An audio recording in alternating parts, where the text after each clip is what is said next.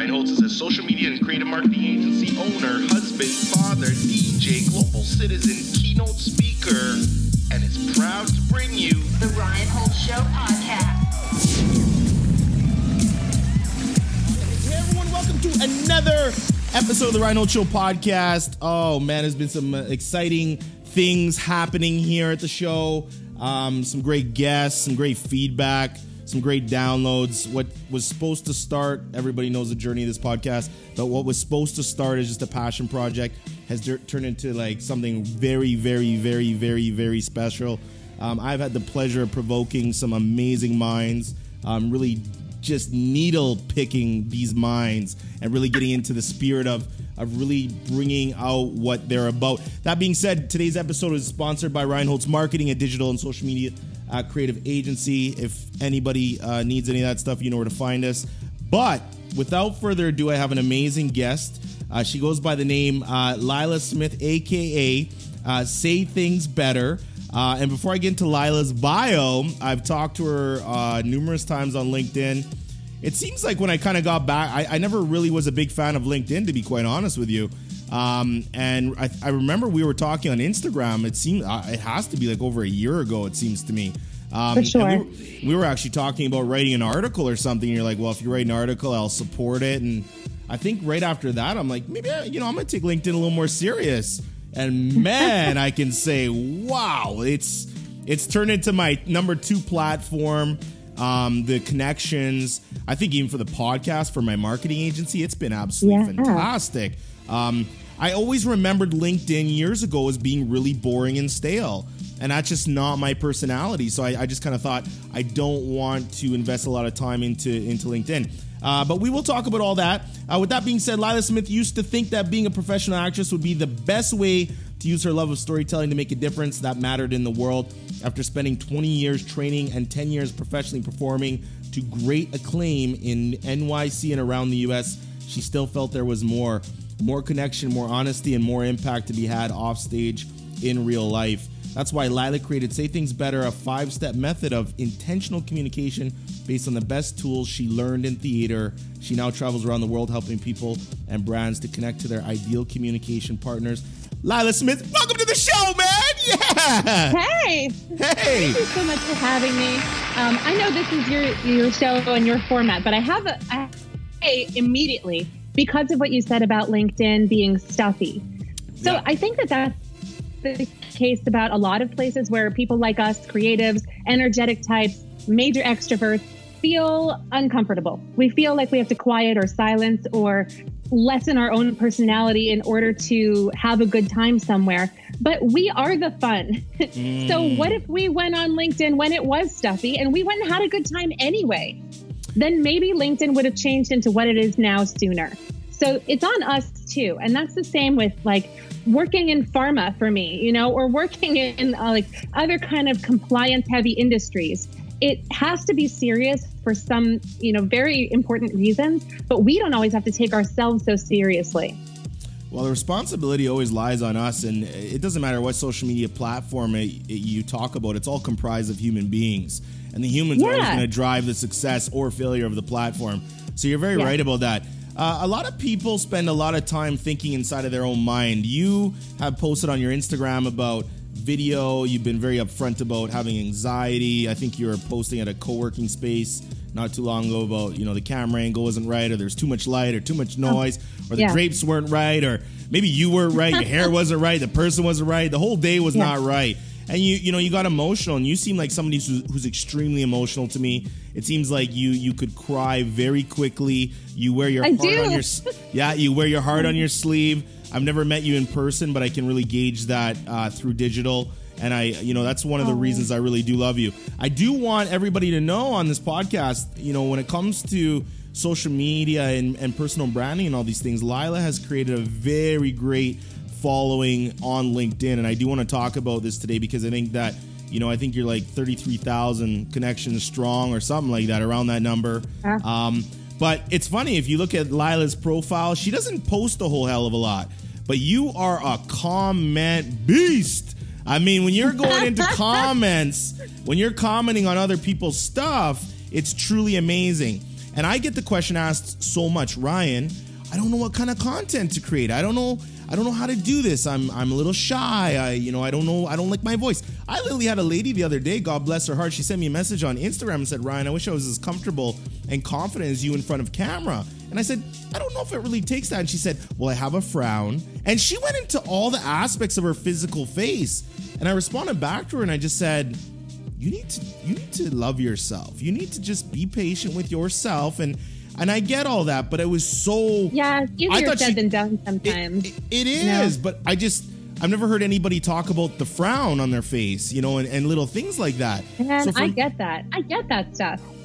It's, there are things that cause anxiety for some of us that seem like a nothing for someone else. So I feel like to say you need to love yourself, like, yes, facts, but in the moment when you're trying to get yourself over a hump, not necessarily the most helpful, because those of us who feel that anxiety, like logically we get that. We know that we have a lot of long-term work to do, but there has to be something short-term immediately that's going to get us onto the video right now, because video is connective. Video is what brings you and I together now in the most connective way that we've ever communicated, and we've known each other for a year. So to be now face-to-face finally, it does feel different. And to see a video of me in a vulnerable moment, it does make other people feel connected to me, and it does share who I am, and it builds trust because I'm entrusting others with what I'm going through. So they're willing to entrust me with their messaging struggles or not sure where they're going to go or where they fit in the world. Those are the kinds of conversations I need to have. So entrusting people through video is an important way for me to do that. So I've got the anxiety, and I know I have a long way to go to love myself fully and to be able to just get on camera and have it not be a big deal. But you know what? I think that sometimes we preclude ourselves from opportunities that feel like a big deal because they feel like a big deal. It's okay. It's a big deal. Deal with it anyway and do it. You know what? I'm empathetic to the situation, and one of the reasons I did want to have you on the podcast is that saying things better, it ties into empathy in a way. Yeah. One thing the podcast for me has taught me, I've never ever been professionally trained in any kind of media company or anything like that, but essentially I'm running my own little... Well, you could have fooled me. Well, I'm running my own mini radio station. I gotta vet my guests. I gotta come up with show topics. I gotta promote the guests. I gotta market. I gotta edit. And it's like, oh my God, essentially I'm kind of a producer of my own show, which I am. But one thing that I've struggled with a lot is, even though I have a great idea or a topic I want to talk to a guest about, is when I actually roll that little promo video out or that little piece, I need to word that so that it actually appeals to other people. And it's interesting because I've literally even Googled things like clickbait. Not that I want to clickbait people, but I study the psychology of why does that piece of content get so many damn clicks? Like, this person wrote 4 words. I could see you doing something like that. Yeah, this person wrote 4 words and it just blew up. And I came up with my scientific title and I thought it was beautiful. And it's like crickets. And it's been the most my number sobering. one post, like in the last year, has started with "We silence ourselves," and so that was the first line. And then there was more, but it summed up everything that I wanted to talk about, and people knew where I stood because I said that. So, like, totally can see you going into the psychology of what works here and what doesn't, and it's what makes you such a brilliant marketer, is that you are always trying to understand your communication partner's objective, or those of your clients and their communication partners. So that's it's something that is natural to some of us, but possible for all of us. But you know what, Lila? Here's the thing about me. If you ask my inner circle, I have 2 gears, business and family. And I'm a husband, I'm a father. Those are my 2 biggest accomplishments that will ever happen to me in my whole life to date. Well, you married Nora, so that's probably the biggest accomplishment anyone's going to have. I'm married up, and I did well. And I know. I want to be you in my next life. And you've seen her food pictures and stuff. I mean, there's really nothing that she cannot do. And her face, her writing, her voice. I mean, she glows in pictures. You can see her heart and her with the kids. I mean, honestly, I mean that. If I have my number one choice, it's to be you in my next life. I love that. No, I think this is huge. But kind of going back into the wording and how to say things and come up with those titles, I'm not a big fan of people in general. I'm not. I grew up playing football. I'm a sports person. I had a lot of friends, but what was interesting is I was somewhat of a loner. I really enjoyed being with myself. I find people complicate things a lot. I find they complicate life a lot. I'm extremely, extremely, extremely protective over my inner circle. I can honestly say I don't have one toxic person in my life, professionally, personally. If I even smell it, it gets cut immediately. I am vicious with my time. But that being said, people are like, wow, you don't really like people? And I'm like, well, in a sense of the word, but then there's some people that I absolutely love, And this is where the empathy comes in, where I'm trying to figure out, and people have this struggle of, you have all these beautiful ideas, you want to say certain things, but how do you really say them better? And you commented on my post the other day, and you talked about communication partner. You talked about, what is it, verb your vibe? How did you word that, the hashtag? Verb your values. Verb your values. And I kind of thought, what? Verb my values? What the? I did, yeah. Verb. Okay, wait a sec. What's a verb again? And then I'm like, okay, verb your, okay. And then I had to break it down. Word. So what was there one specific thing for you in your life that said, this is why I got to do this? Was it a conversation? Was it something about you? It was what a was lot it of one? There are two parts of this, but the background for me is that, I was a professional actress for a long time. One of the tools that I learned that I teach other people is how to take their communication and make it active on purpose. We use verbs as actors before we go on the stage to determine what we're going to make our scene partner, that other actor playing that character opposite ours, and make them feel something. We call these tactics or actions for people who have studied the Stella Adler technique. So these people, actors, are already going on stage knowing what they want to make someone else feel because they are communicating with them. It's so simple. It is just a verb: to intimidate, to connect, to dismiss, to diminish, to embrace, whatever that is. It's a verb. And so this is doing and acting forever. And I was in a relationship with somebody who would say those things to me, like, my intention to offend you. It wasn't my intention to make you feel so sad. It wasn't my intention for you to end up angry in this conversation or hurt. It wasn't my intention to embarrass you. Whatever those things were, it wasn't my intention. It wasn't my intention. And I'm thinking, this is ridiculous. Actors set intentions before we go on stage every single time. Why can't you, in real life, when you care about me more than anyone else in the world, just decide to uplift, to comfort, to cherish something that comes from your heart? If you only decide that is going to come out of your mouth, something that humiliates, diminishes, or in some way distances your communication partner, the person who's more important to you, anybody that you care about, that you want to hold dear. If you feel that way about them, you set your intentions.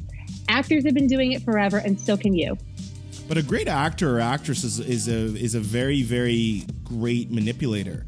I mean, when I look at an actor or an actress, I feel like they can manipulate people's emotions to make them feel a certain way. There's no Hollywood actor like Denzel Washington in Training Day when he's like, I'm going to put cases on everybody.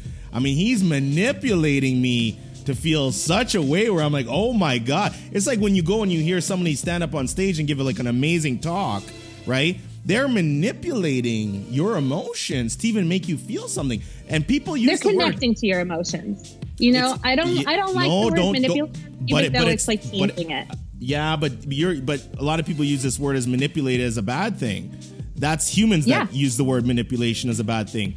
If I want to manipulate, this cup to go and fly in the sky, if somebody didn't want to manipulate that, we'd never have airplanes. So for me, I think I'm fascinated with that word manipulation as a technical phrase. word. So why do you think it's a negative word? Like, why do you feel negative towards Because that? that's how everybody uses it. So context matters when we communicate. If you're wanting to say things better in a way that other people will understand what you're saying, you have to understand the context with which they're going to be receiving your communication. So I know manipulate in the way that we use it colloquially. And there are other manipulate the results or manipulate the recipe. Manipulate means to change on purpose. Mm-hmm. So if you're going to do that, one, that's not what actors do. And I'll explain a little bit more about what's happening behind the scenes when you watch Denzel Washington in Training Day, or you watch Lila Smith in Two Rooms by Lee Blessing with the Seeing Place Theater Company like 5 years ago. Sure. And, you know, these things that we do on stage, I'll explain them. But when we choose a word, we're choosing it not just because we like it for one meaning. We're choosing it because we know how it's going to be heard and perceived and received. Culturally, we have mores. We have a framework that gives us an entire context for most likely, if someone's using this word, this is what it means. And we use it negatively most of the time, because otherwise we have words like influence. We have words like impact. We have like transform. But I disagree. Influence and impact. When we look at some of the worst dictators of our history that did genocides and killings, we could say they had influence and impact too. Context. Sure. So when I think about manipulation, I like this word because I want to talk to you today because I think it's nice to get to the root of the matter. And I think we take a word, and this is where I'm learning, and I've studied a lot of other, very like worthy wordsmiths, if you want to call them that. And I'm like, holy crap, the way this person talks is so eloquent, but I'm then thinking, well, what is their objective? You're right. And then I think for me, I'm like, and just remember, I'm my personality. By no means am I saying that everybody else is my personality, and I'm okay with that. But I think of things like, what is this person getting to? Like, I'm one of those kind of abrupt, polarizing people where I'm like, so what the hell's your point? Like, get to your point. You should have been a New Yorker. No. I'm the kindest person, but when somebody talks so well, I'm like, what's your objective here? It almost sometimes can make me feel a little bit more suspicious. And I could be a very jaded personality. I'm a curious, weird person, and I'm very public about that, And so when you're a wordsmith, I mean, you're a practitioner of your words. So I love, because I see your facial expression when I use the word manipulation. So this is why I'm not going past this, because you make great points. No, let's stay here. I love this. But then you talk about, this is this thing too, is that, and I want your perspective on this or opinion, is influence, influencer, impact. This influencer stuff is kind of getting, for me, I'm just like, Okay, let's talk speak about on that. So again, the context, right? The context for what we think of when we think of influencer has changed since it has become something that people get paid to do. When you think influencer, prior to the onset of social media in our society, you think about who are the influencers in your life. Hey everyone, I know you are enjoying this episode. As a friendly reminder, please leave a review where you are consuming this episode right now. I cannot stress how impactful and supportive this is for the show. We would really appreciate that. Also, please follow me at RyanHoltz1 on all platforms. If you would like to be a guest, or you have any questions or any feedback about the show, or would like some information on sponsorship opportunities for your business or for yourself, please email info@ryanholtz.ca.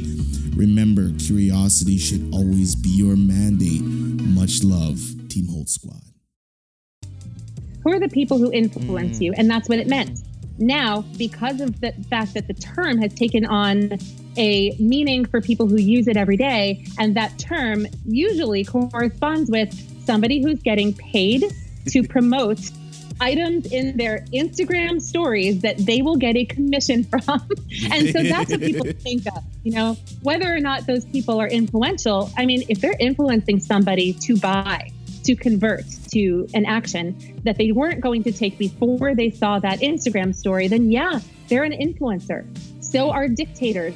I love that you brought that up, because it goes back to my point about, acting that I haven't gotten to yet, but I would love to get into that. Like, welcome to Rhino Show Podcast.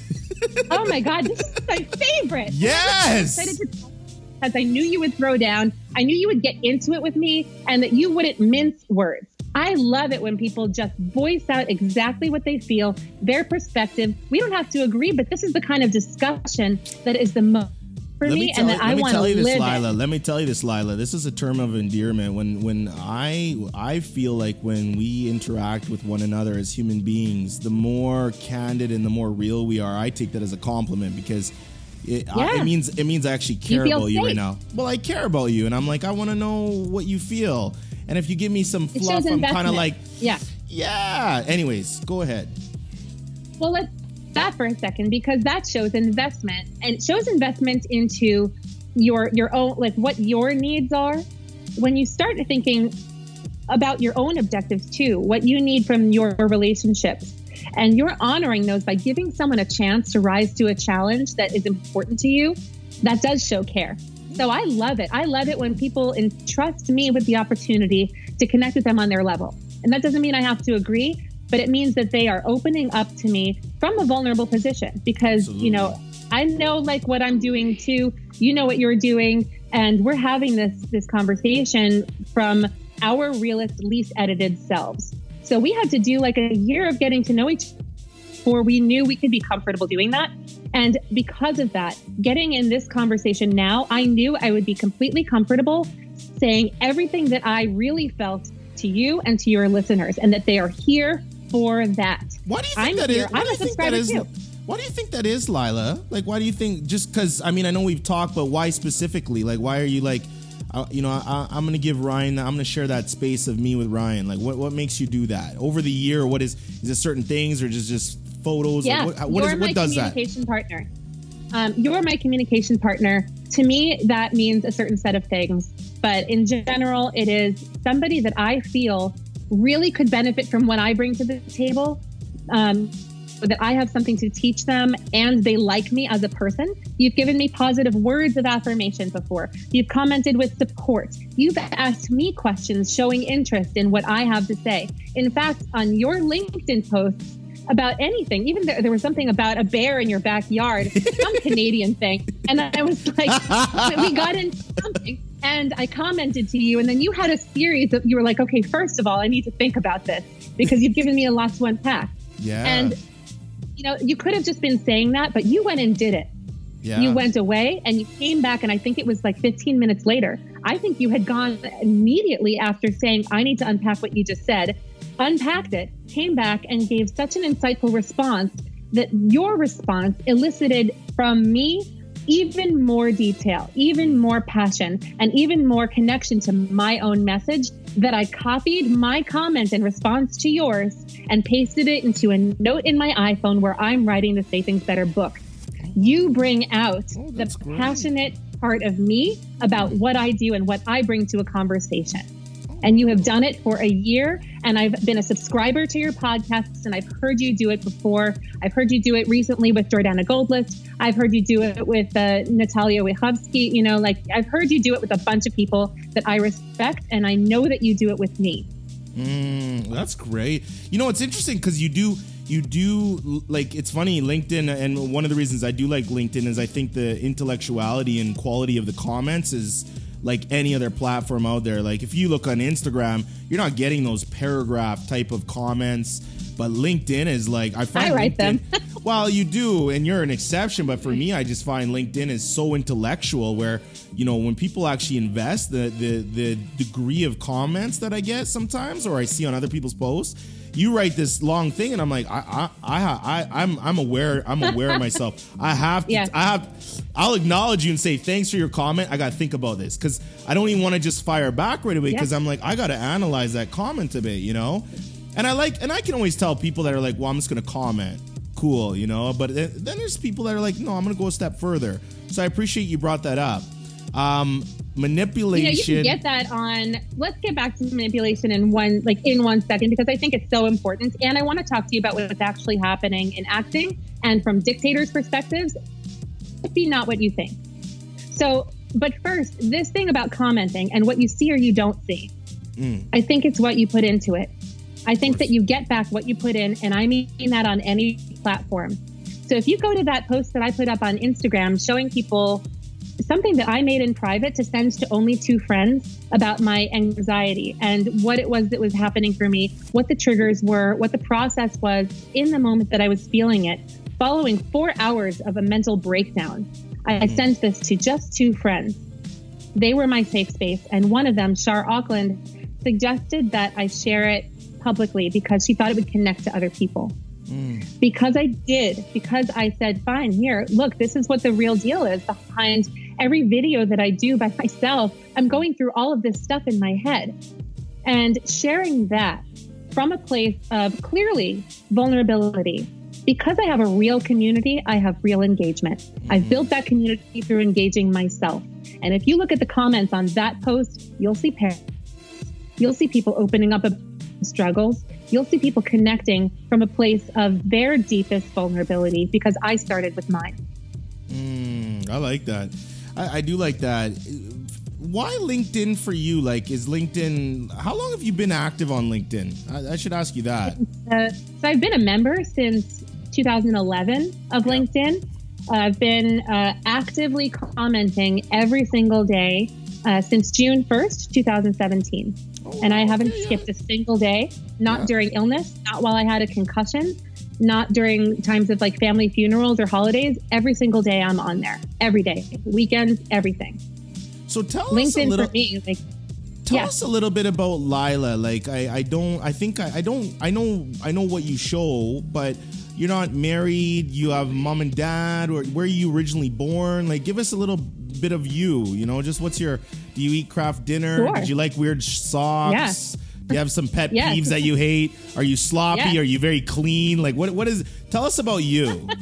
Okay, you can have all of it. I'm an open book and I have nothing to hide about my life. I mean, I don't usually talk about a lot of personal stuff on LinkedIn, sure, but I feel like people who are here listening to a full episode of me talking to you are people who are more invested in what comes out of this kind of conversation. So I'm willing to invest back in them, sharing more of my personal stuff.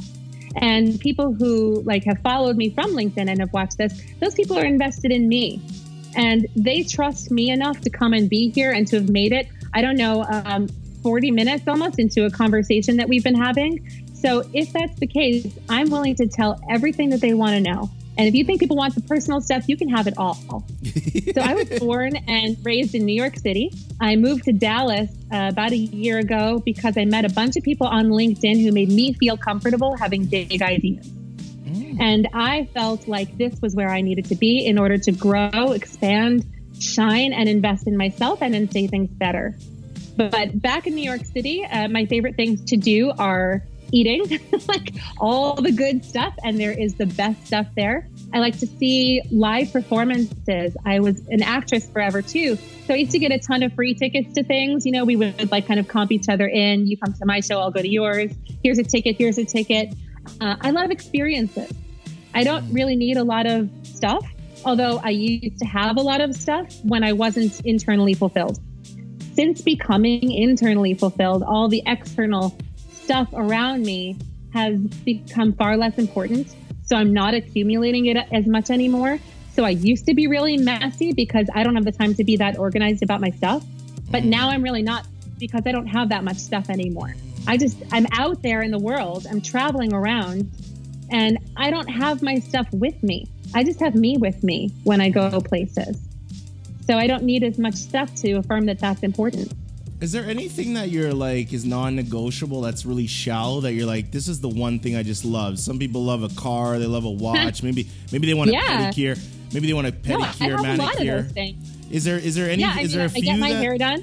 Yeah. I got my hair done yesterday, knowing that I would be on the Ryan Holt podcast. Oh, there we go. I appreciate that. It looks fantastic.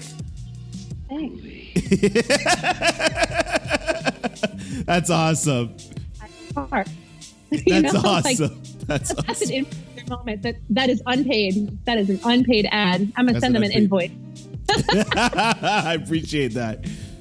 Yeah, no, I have a lot of non-negotiables. I don't have a lot of stuff. Stuff I have is important to me that it be at a certain level. So one of those things is my hair. Because I do video content and I have anxiety about certain parts of how I look or show up on video, way, way, way more important to me to have whatever it is that I need to feel comfortable on video. And if that means paying to get my hair done, I'll do it. I'll pay for it. And I'll go to the same place with the same people. I like nice towels, but I would say that like I could deal with a not nice towel. What I cannot deal with is cheap toilet paper. So yeah, that's so true. one ply shit at your house, like that's not That's hospitable. so true. That is so true. We're a 3 to 4 ply minimum household here at the Team Holtz land. I'm telling you. Yeah, and none of this only 6 squares. You can use unlimited squares. You don't whatever you want. This is not where you save. This is not where you save the planet. This is not where you like save your money. This is an experience that you are guaranteed to have every single day if you're healthy, you know? It's so funny.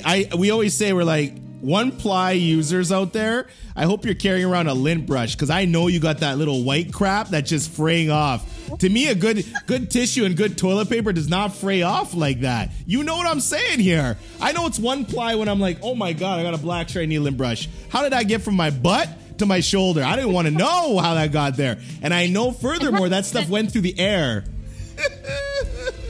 I like that. You know what? I find it aggressive. Like, if someone's like in there, and you can tell too, like what they expect of you. Like, yeah. That it's just an insult. And I'll tell you a funny story about Tiffany. You know, Tiffany and Company, the major jewelry brand. Yeah. The people are the height of certain people's extent of like what they know about jewelry. And I used to, as an actor, be in Manhattan all day doing 4 or 5 auditions, sometimes running around to different parts of the city. And in between, I wasn't going 45 minutes all the way back to Brooklyn where I lived, just in the middle of things. So I would walk around Manhattan, find some places to go. And sometimes that means just like finding a bathroom that you can use.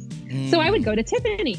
I would walk up by Central Park and I would walk over to the Plaza Hotel and I would walk to the Apple Store and I would walk over to Tiffany's and I would say like, okay, well, Tiffany's, I know their bathrooms, which are upstairs, you have like the full stall, like the European bathrooms, where you have a door that opens and closes and gives you real privacy.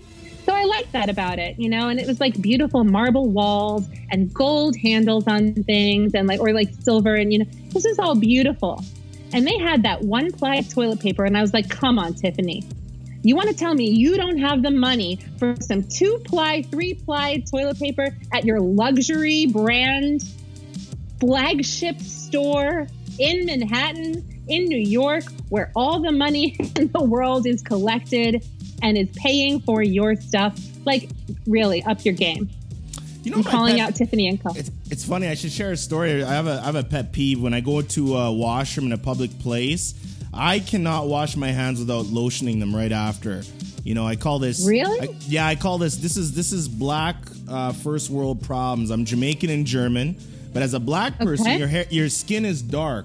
So if water touches my skin, I mean, I start looking scaly. Lotion is like the essence of black culture, you know, like understanding how curly hair works and Middle Eastern and all these different cultures that have this kind of texture of hair.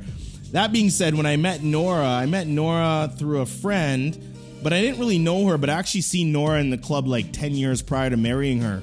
But I always noticed the way Nora would dance. So I would go to the clubs all the time with my brother. I bet. And we would just, you know, I would look at him and be like, man, you know, I used to do okay with the ladies, you know, I used to do okay. And, but Nora would always just kind of like walk by me and I'm like, what the heck?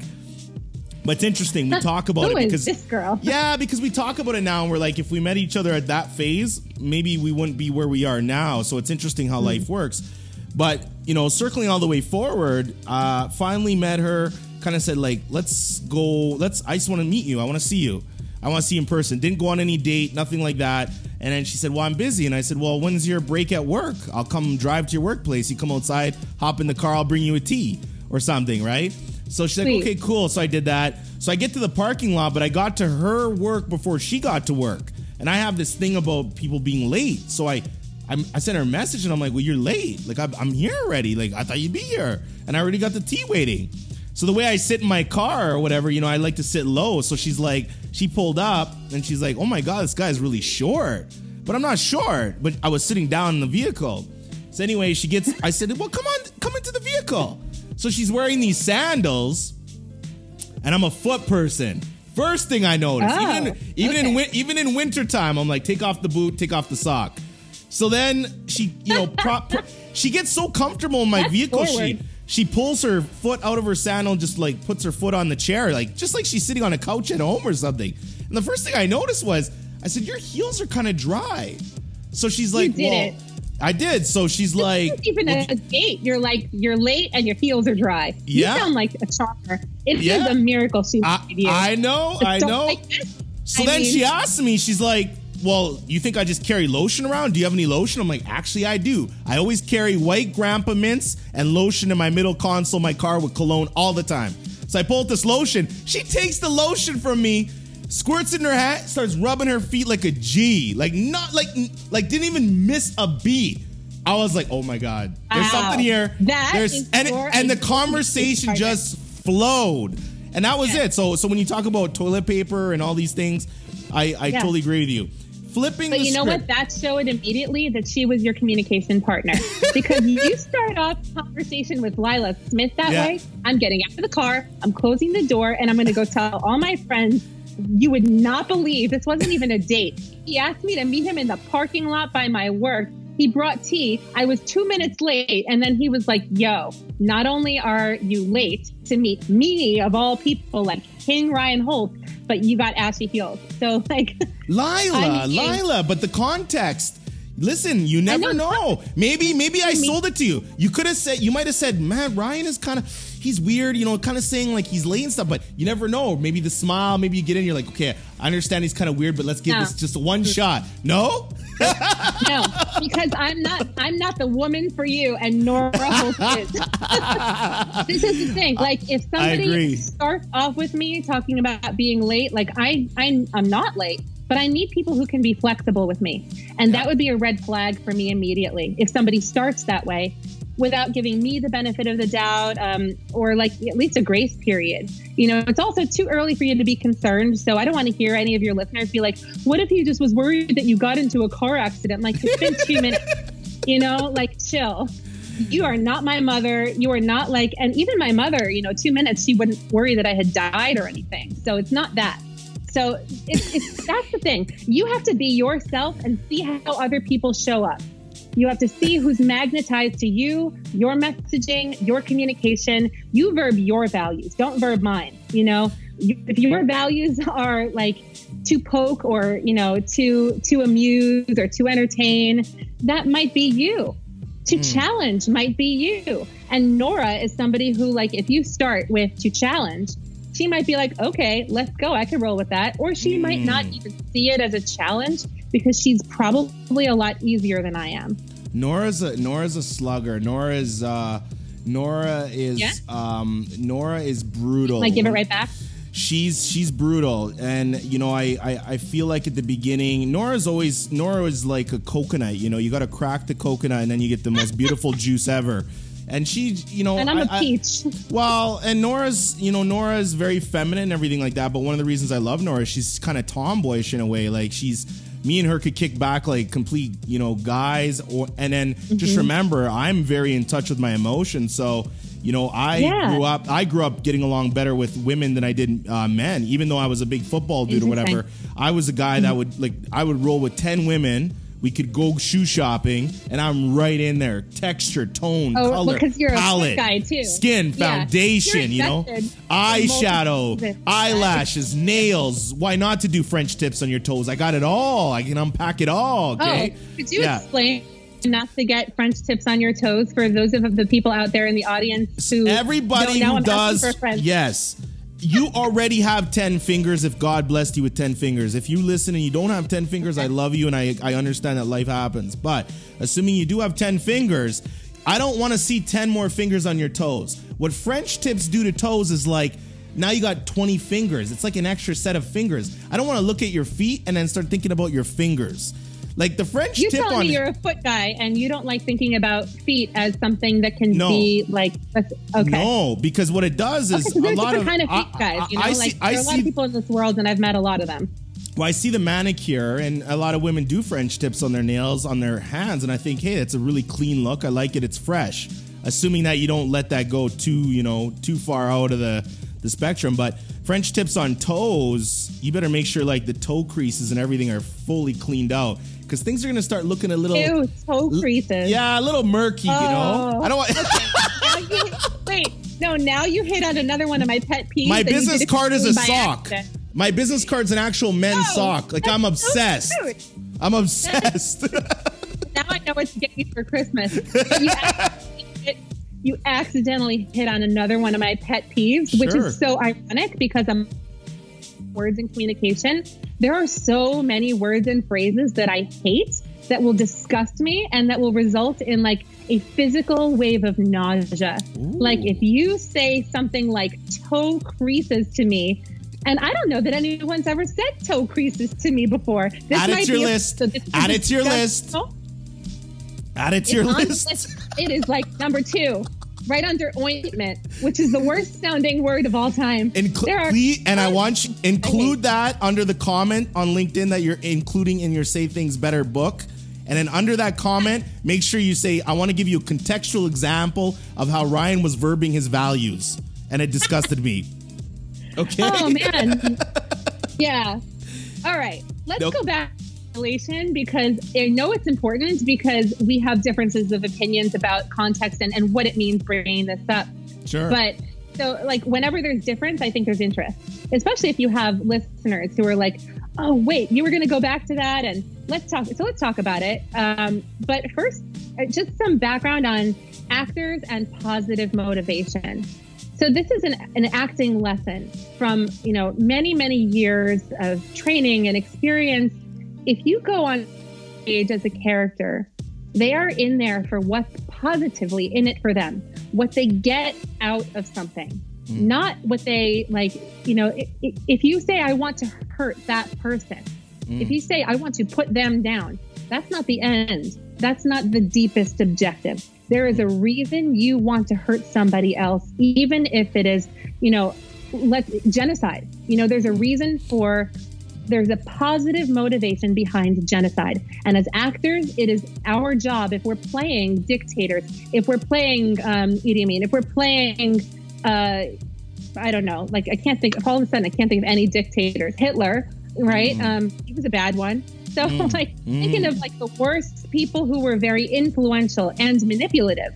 Yes, maybe they sought out to manipulate any results, from their communication because they were strategic.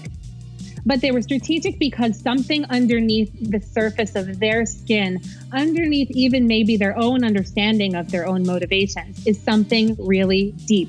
And the best actors find that positive truth, and that we express on stage. If you watch Denzel Washington in Training Day, or you watch Lila Smith in Two Rooms, you're finding, what do I, as this character, that makes me feel good? We are all looking for the thing that's going to make us feel good, including when we indulge in self-destructive habits. You're very, very you right think about that like comfort that feels good. It feels good to eat comfort food, even though it's going to pack on some pounds. It feels good to sit in your room and be lazy and watch some TV, even though you have some deadline, even though you need that money to pay that bill. It feels better in a moment, and that in the moment's motivation is something that you can think of like, well, what I really want is to chill, and you're threatening that right now. So that's my objective is to chill. Or my objective I want to get from you is maybe some space. So then my distance, so that's how it works. If we're looking to matters, what do you think matters more to the actor or actress, the performance they give, or the way the audience received the performance they gave?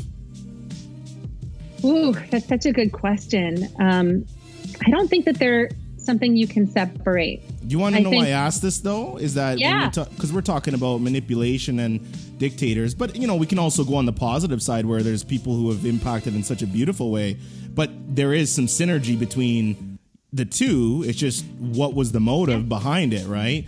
But I always wonder, I guess it's kind of a selfish question, because I wonder, why do people let themselves get so impacted or quote unquote manipulated on both sides, in a positive way and in a negative way? And the reason I ask that is, oftentimes, like if somebody comes to you and says, Lila, I think you're amazing, gives you the most sweetest compliment. If you're not ready inside yourself to receive that compliment, you actually might guard it to a degree. And that's I'm always ready to receive compliments. But a lot of people don't receive it well.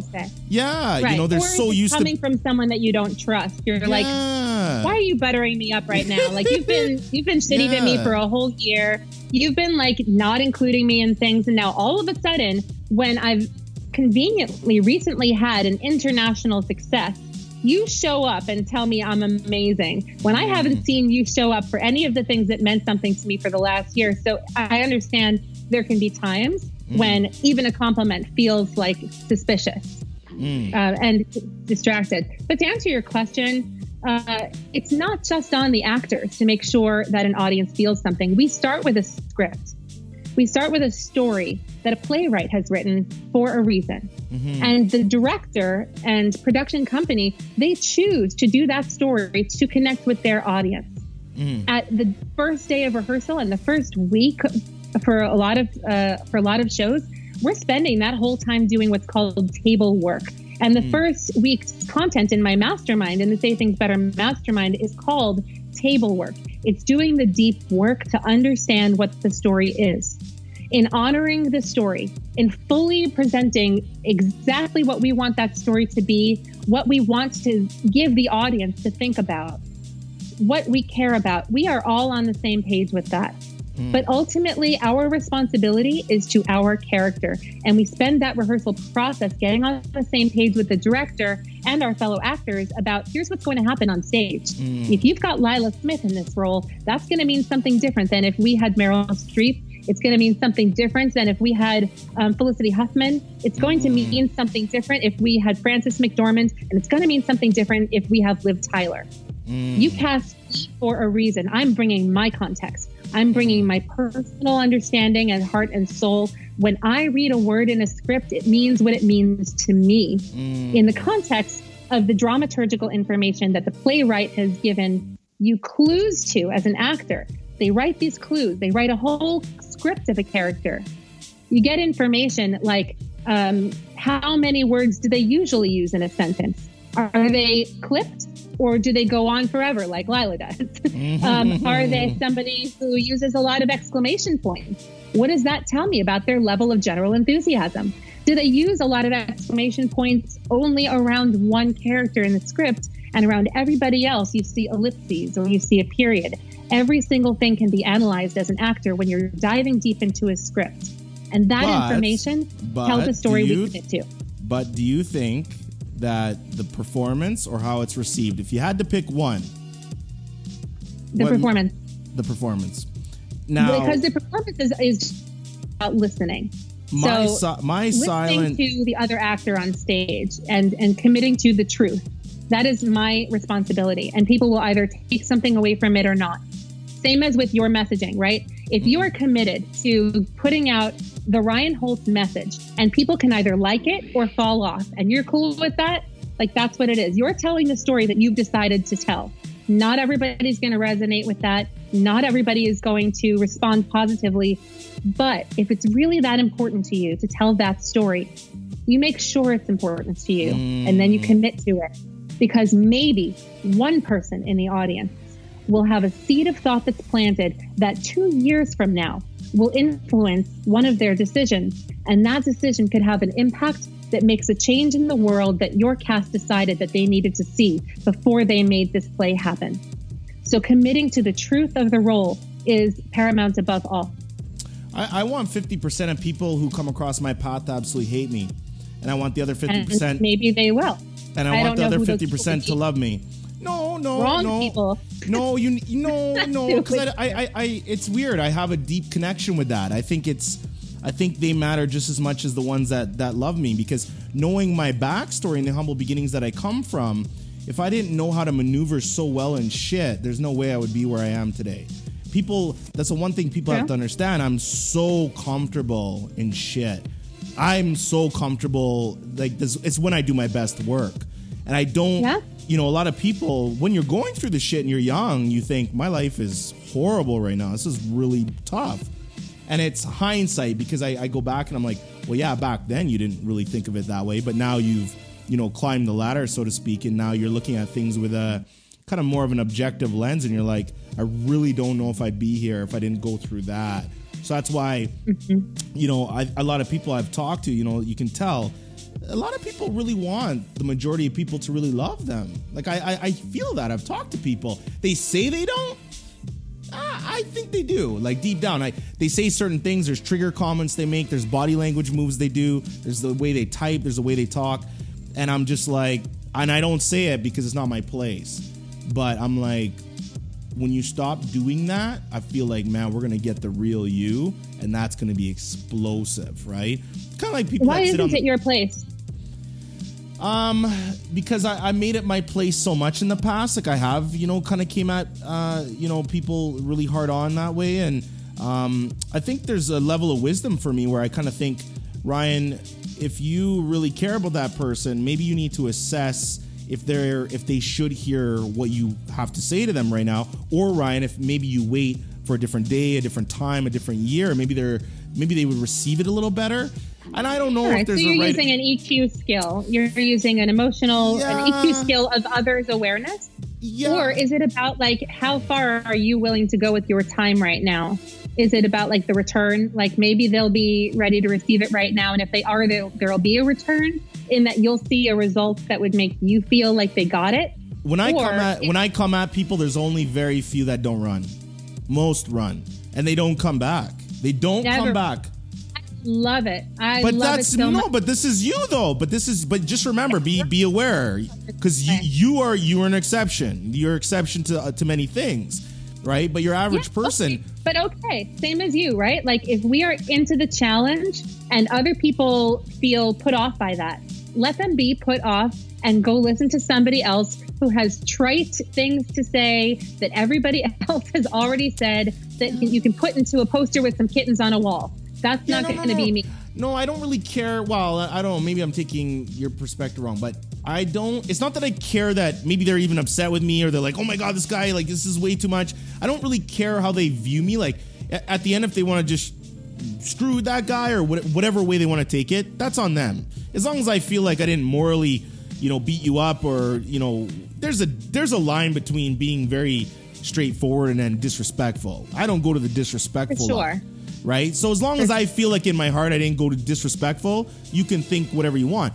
And I always do say... Well, that in your heart thing, that's key. That's where you're verbing your values. Yes. So for me, and I always like to leave the caveat that, hey, if you're ready to come back and talk, my door is open. You know, and I love... Even when people tell me, Ryan, I dislike you, I'll shake your hand because I'm like, at least I know where we stand. Like, I have so much respect for that. But it's the people that kind of slither away and they want to talk their crap and all that. I'm like, first of all, you're doing yourself no service. You're making yourself look, you know, whatever. Like, we're grown-ups, right? But you make a good point because a lot of people, when they do hear something straight on, they do kind of run away. I'm kind of somebody that's like, well, what's the ending, Lila? Like, what's the conclusion on this matter? Right. I have a lot of you have open-ended... to check based on your motivation. Like, if it's worth it to you to pick a fight, if it's something that's really important to you, and you're like, let's say I'm challenging somebody on a racist comment that they make, I will make that challenge public. If what they made, you know, if their comment was public, I'll make my response public. If their comment was something, you know, in private, I'll make my response in private. You know, and that's what it is. But I feel very strongly about that. And my motivation, my number one overall objective for my whole life is to empower a world of super communicators who connect rather than divide by using intentional communication. If that's my number one motivation, then all of my little tiny communication events have to be in service of that motivation. So that's how I check my work. And, you know, verb your values is the final step of 5. But if you're going first, motivation, second, what's my objective for right now? So am I looking to put somebody down in public because it makes me feel big? Or am I looking to educate somebody on what the other perspective is so that people who are seeing that comment know where I stand and they can either join my forces or not? But you talk about the word empowerment too. This is where I'm so like, we hear all these lady boss groups, girl boss groups. We you have Me Too movements, Black Lives Matter groups, all these, Blue Lives Matter, All Lives Matters. I for the record be shown, and nobody can change my opinion on this. The moment you make a group, you are now dividing. You are not inclusive. When you say girl boss and you're only giving that group, that by the mere definition is not inclusive. It's inclusive to a sub party, to a subgroup, but it's like my wife and I, we talk about this all the time. Can you imagine I got on LinkedIn, I'm like, listen, we're making the black man only mandingo carrying man group that's going to empower each other. It just would be like, okay. It's so not inclusive. And just remember, inclusion is not one of everybody's values. Just remember my perspective, though. I was raised by a single mom. I love women. Like I'm my biggest hero in my life was a woman. I'm from the male's perspective. I'm like, man, I've been supporting women since the day I came out of my mom's womb. So for me, I'm like, when I see these like girl boss, I'm like, don't get me wrong, I get it, like I understand, and I do think I'm like, no, some people, you get a. What do you understand? Why do you think people have those groups that are not inclusive? Well, the first thing I understand is what I don't understand, and then I build off that. And then the second thing I think I understand is that I do know that if people, people have a bad story, like bad things have happened to them. And if they can walk into a room and see somebody that maybe looks like them or identifies with them, I think human nature, like we cannot not talk about human nature. Let's just cut the crap, right? Ego, right. All these things are involved. I think that automatically that person might have a sense of comfort. And by having that sense of comfort in that group allows them to maybe come out a little bit, which I think in that aspect is very healthy. And I'm like, listen, what? I think that's a great point. Like the safe space element. And context is where we have learned through a series of experiences over our many years of life, each of us makes us feel safe and what doesn't. Who has made us feel oppressed and who hasn't. If you're the Black Lives Matter group, are you opening up your door to neo-Nazis to be inclusive? Probably not. If you're looking at the objective of forming the group, inclusion is not always the primary objective. And I don't think it has to be in order to be valuable and in order to accomplish something. So not everything has to be inclusive in order to be of value. No, but just as long as they know that they're still being divisive. Yeah. As long as they're aware of that. That's a good point. Yeah. So I'm okay with that. Like your awareness, right? Like your awareness too in your messaging. If you're communicating to an audience using certain language, like we've used a couple of words in the span of this podcast that might turn some people off. I've made the conscious decision that I'm going to be my pajamas version of myself, the most comfortable, most open, talking about toilet paper Lila that there is. Because I'm here with you and your listeners. And there are going to be some people who are not consciously like turned off by it, but they might still feel something. But and there there's going to be people that love it. No. But then there's going to be people that love it. I'm making a conscious decision to talk to those people. My communication partner. I am consciously making that decision. Where you run into trouble is when people are not intentional about their communication. They're not intentional about their messaging, and they kind of let things slip. Just like my partner that I had told you about before, who was always saying, well, it wasn't my intention. Who's so confused as to how this miraculous event could have taken place that somehow I got upset when he told me that my dreams were not, financially viable. So but it wasn't my intention to make you feel like diminished and unsupported. Like, first of all, wasn't it? Like, was it really not your intention, right? But also, it's not enough. It's not enough to be unintentional about anything. We consciously make choices or we don't. If you're not consciously making choices, you're going to end up with results anyway. Communication is kinetic. It takes emotion to deliver it. You use words like deliver a speech, talk to someone. Communication goes from here in my head to out there where you are. It has to travel. It takes a journey. There's emotion behind it and it has an impact at the end. We get to decide what that impact is going to be when we set our intentions at the beginning. Before a pitcher throws a ball, they decide whether it's going to be a fastball, a curveball, or a floater. We decide how our communication is going to travel through the air and how it's going to land. And if it doesn't land well, you assess it and see what went wrong or what didn't. But at least you're accountable to having shown up and taken responsibility for your part of that communication event. That's a good point, because when I talk to people on the podcast, everybody asks me, like, why did you want to start a podcast? It's very simple, like just curiosity, And I've done so much media and radio and TV stuff, but the traditional media industry is not, digital and internet's kind of where it's at. I mean, and to be honest with you, I don't want a producer telling me what I can and can't say and what I can and can't cover. So I said, I own a marketing agency. I can bootstrap this and put it together myself. Duh, So away we are. But that being said, I do promote to the show that I don't edit the podcast, which I don't. I mean, unless there's like a really bad audio part or something cuts out, I'll cut it out. But I leave everything in there purposely because as I'm talking to a guest, I'm verbally editing as I'm talking to you. And there's times, if you listen to my podcast, where I said something just to piss people off. Like I know it's going to just completely annoy somebody, and I know it's going to annoy a few people. But it's my way of really filtering out who's going to keep riding with me and who's not. And I've had drop off, and then I've had come ons. And then I've had drop off, and then I've had like extremely massive loyal come-ons, and I'm just like, that's my people, and your communication partner. That's my people. I share your stuff sometimes when I see it because I want people to know where I stand. Yeah. You being so firm in your values, you being so authentic to yourself, and having conversations that welcome the authenticity of others. Is such a good example of something that's so important to me, that when I share your work, it's a statement about myself to the people who follow me. That's when I share what your work is, it's not just because I like you and I'm proud of you. I want people to know what I stand for. And I stand for applauding people like you and your guests for being so open and honest and sharing from the entire self that we bring to every conversation. It's funny because you say that comment, and then it's weird, and I've heard that before, but there's something about me that disconnects with that, because when you say like, oh, you're authentic, and then that brings out other people's authenticity that you talk to. And I have had some guests that literally message me after, and they're like, listen, man, I've done 100 podcasts. Like this one, I really enjoyed this one. Like I felt like we were just having a conversation. And then I kind of think about it, like, okay, like I take those kind of mental notes because it's somewhat of a benchmark too, where the guest is literally saying, there's other podcasts, like I was bored, man. Like I knew what I was going to say already. The questions were so scripted in a way, right?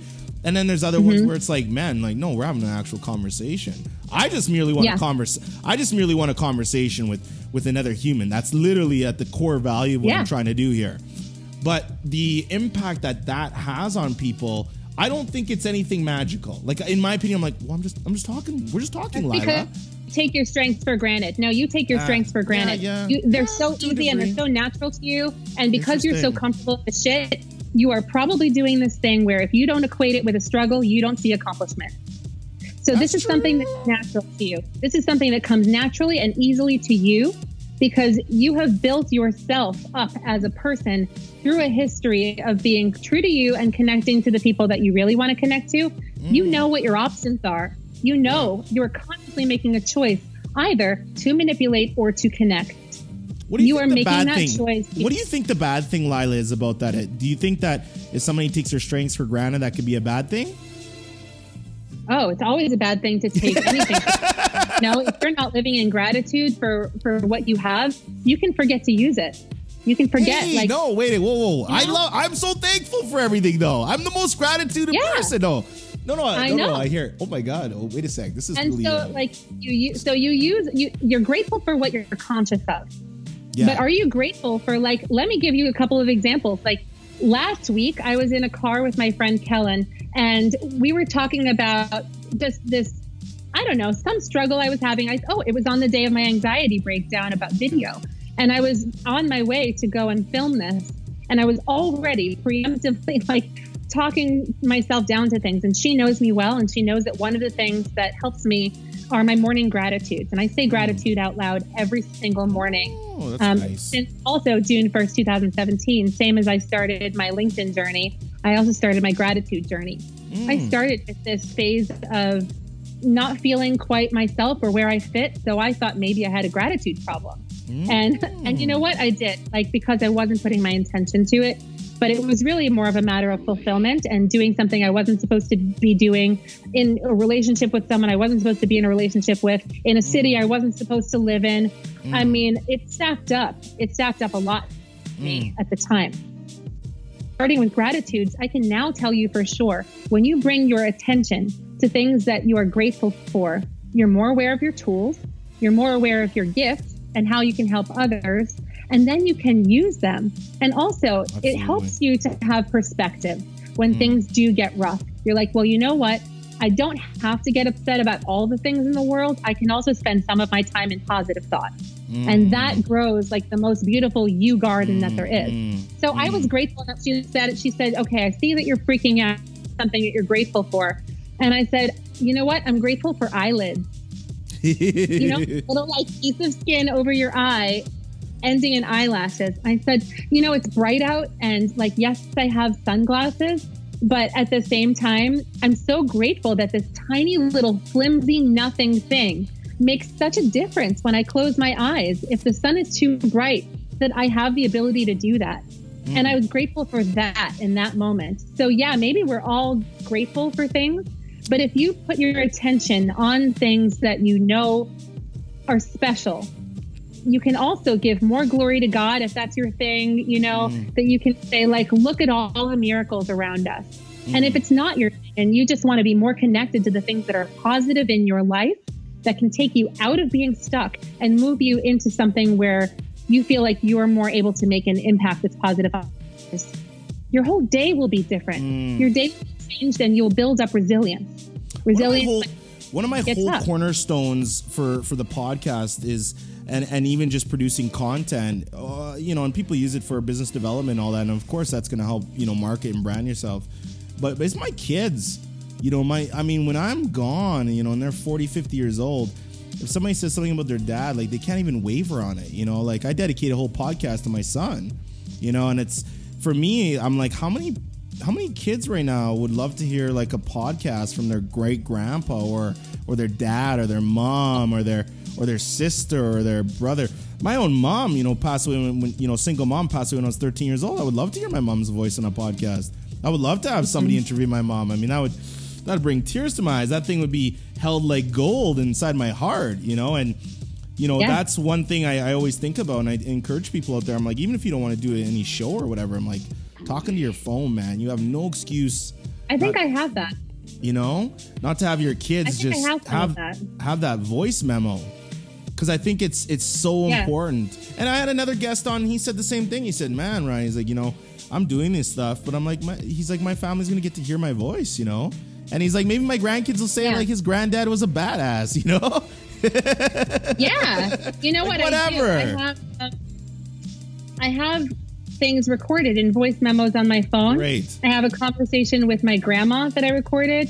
I have voicemails that I've saved, and like, I hate voicemail. Like, who doesn't now, right? But I have some that I've saved that I listen to when I have a moment where I need to just feel connected to someone who I can't otherwise connect to.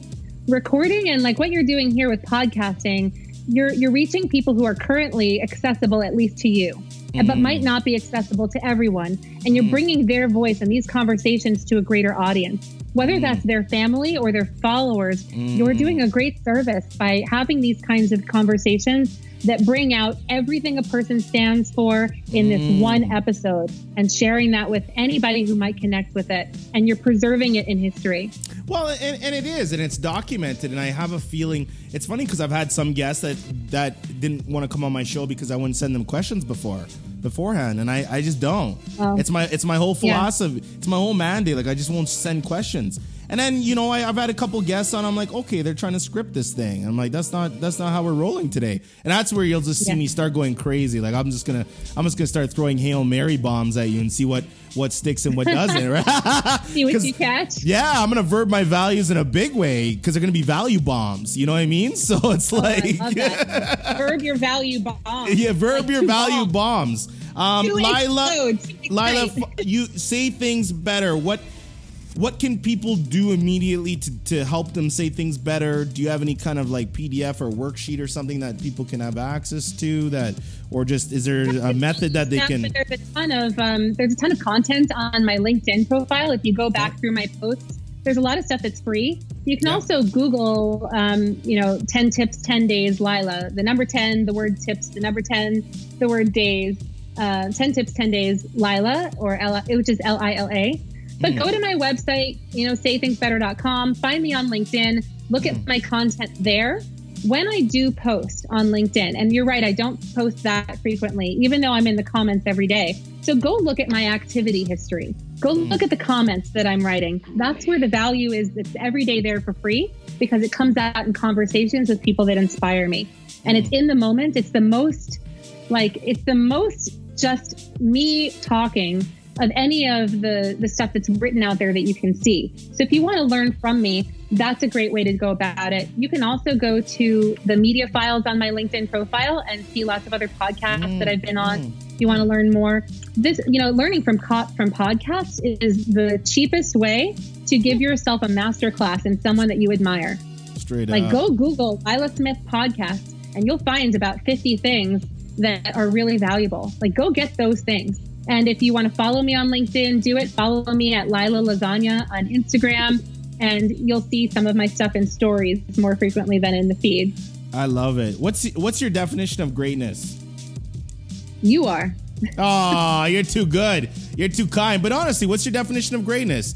Take me out of the picture. This is a servitude my own moment. Personal definition, right? If I'm looking for me great, if I can connect myself to others and others to each other, then I think I'm great.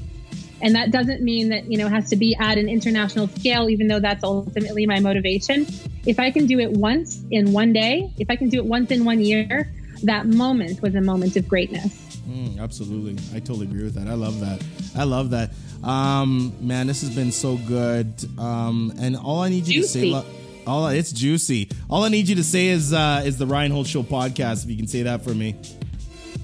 You want the radio announcer voice? This has been the Ryan Holt Show podcast. No, just your normal voice. I'm gonna clip together a whole bunch of these at some point. I like them. I think they're great. Is that the voice you're gonna go with, or is that the Lila voice, or is that just the radio? You can just have mine. The Ryan Holt Show podcast. See, I like that voice better. Everyone. That's my voice. I love it. I hope you've enjoyed this episode. Again, reach out to Lila on LinkedIn. All her information is going to be in the show notes anyway. Saying things better really is something that I'm very passionate about. I think it's in all of us that we can say and do things a little bit better. Lila, I appreciate your vulnerability. I appreciate your strong personality. I like that you can give shots back and forth and have fun with it. And everybody who's listening, again, I can't, say thank you enough for really helping what's made the show. It's funny, everything starts out with just one little idea, and with consistency and hard work, you can really push it out. This podcast, people come on this show and I'm like, I have learned way more from them than they've learned from me. I feel this show, if I could give it one word, would be completely humbling. The amount of there's so many smart people out there that are amazing people. So again, please subscribe, write a review wherever you consume your podcast. Always remember, please email info@rhinos.ca if you have any questions, concerns, or would like to be a guest on the show.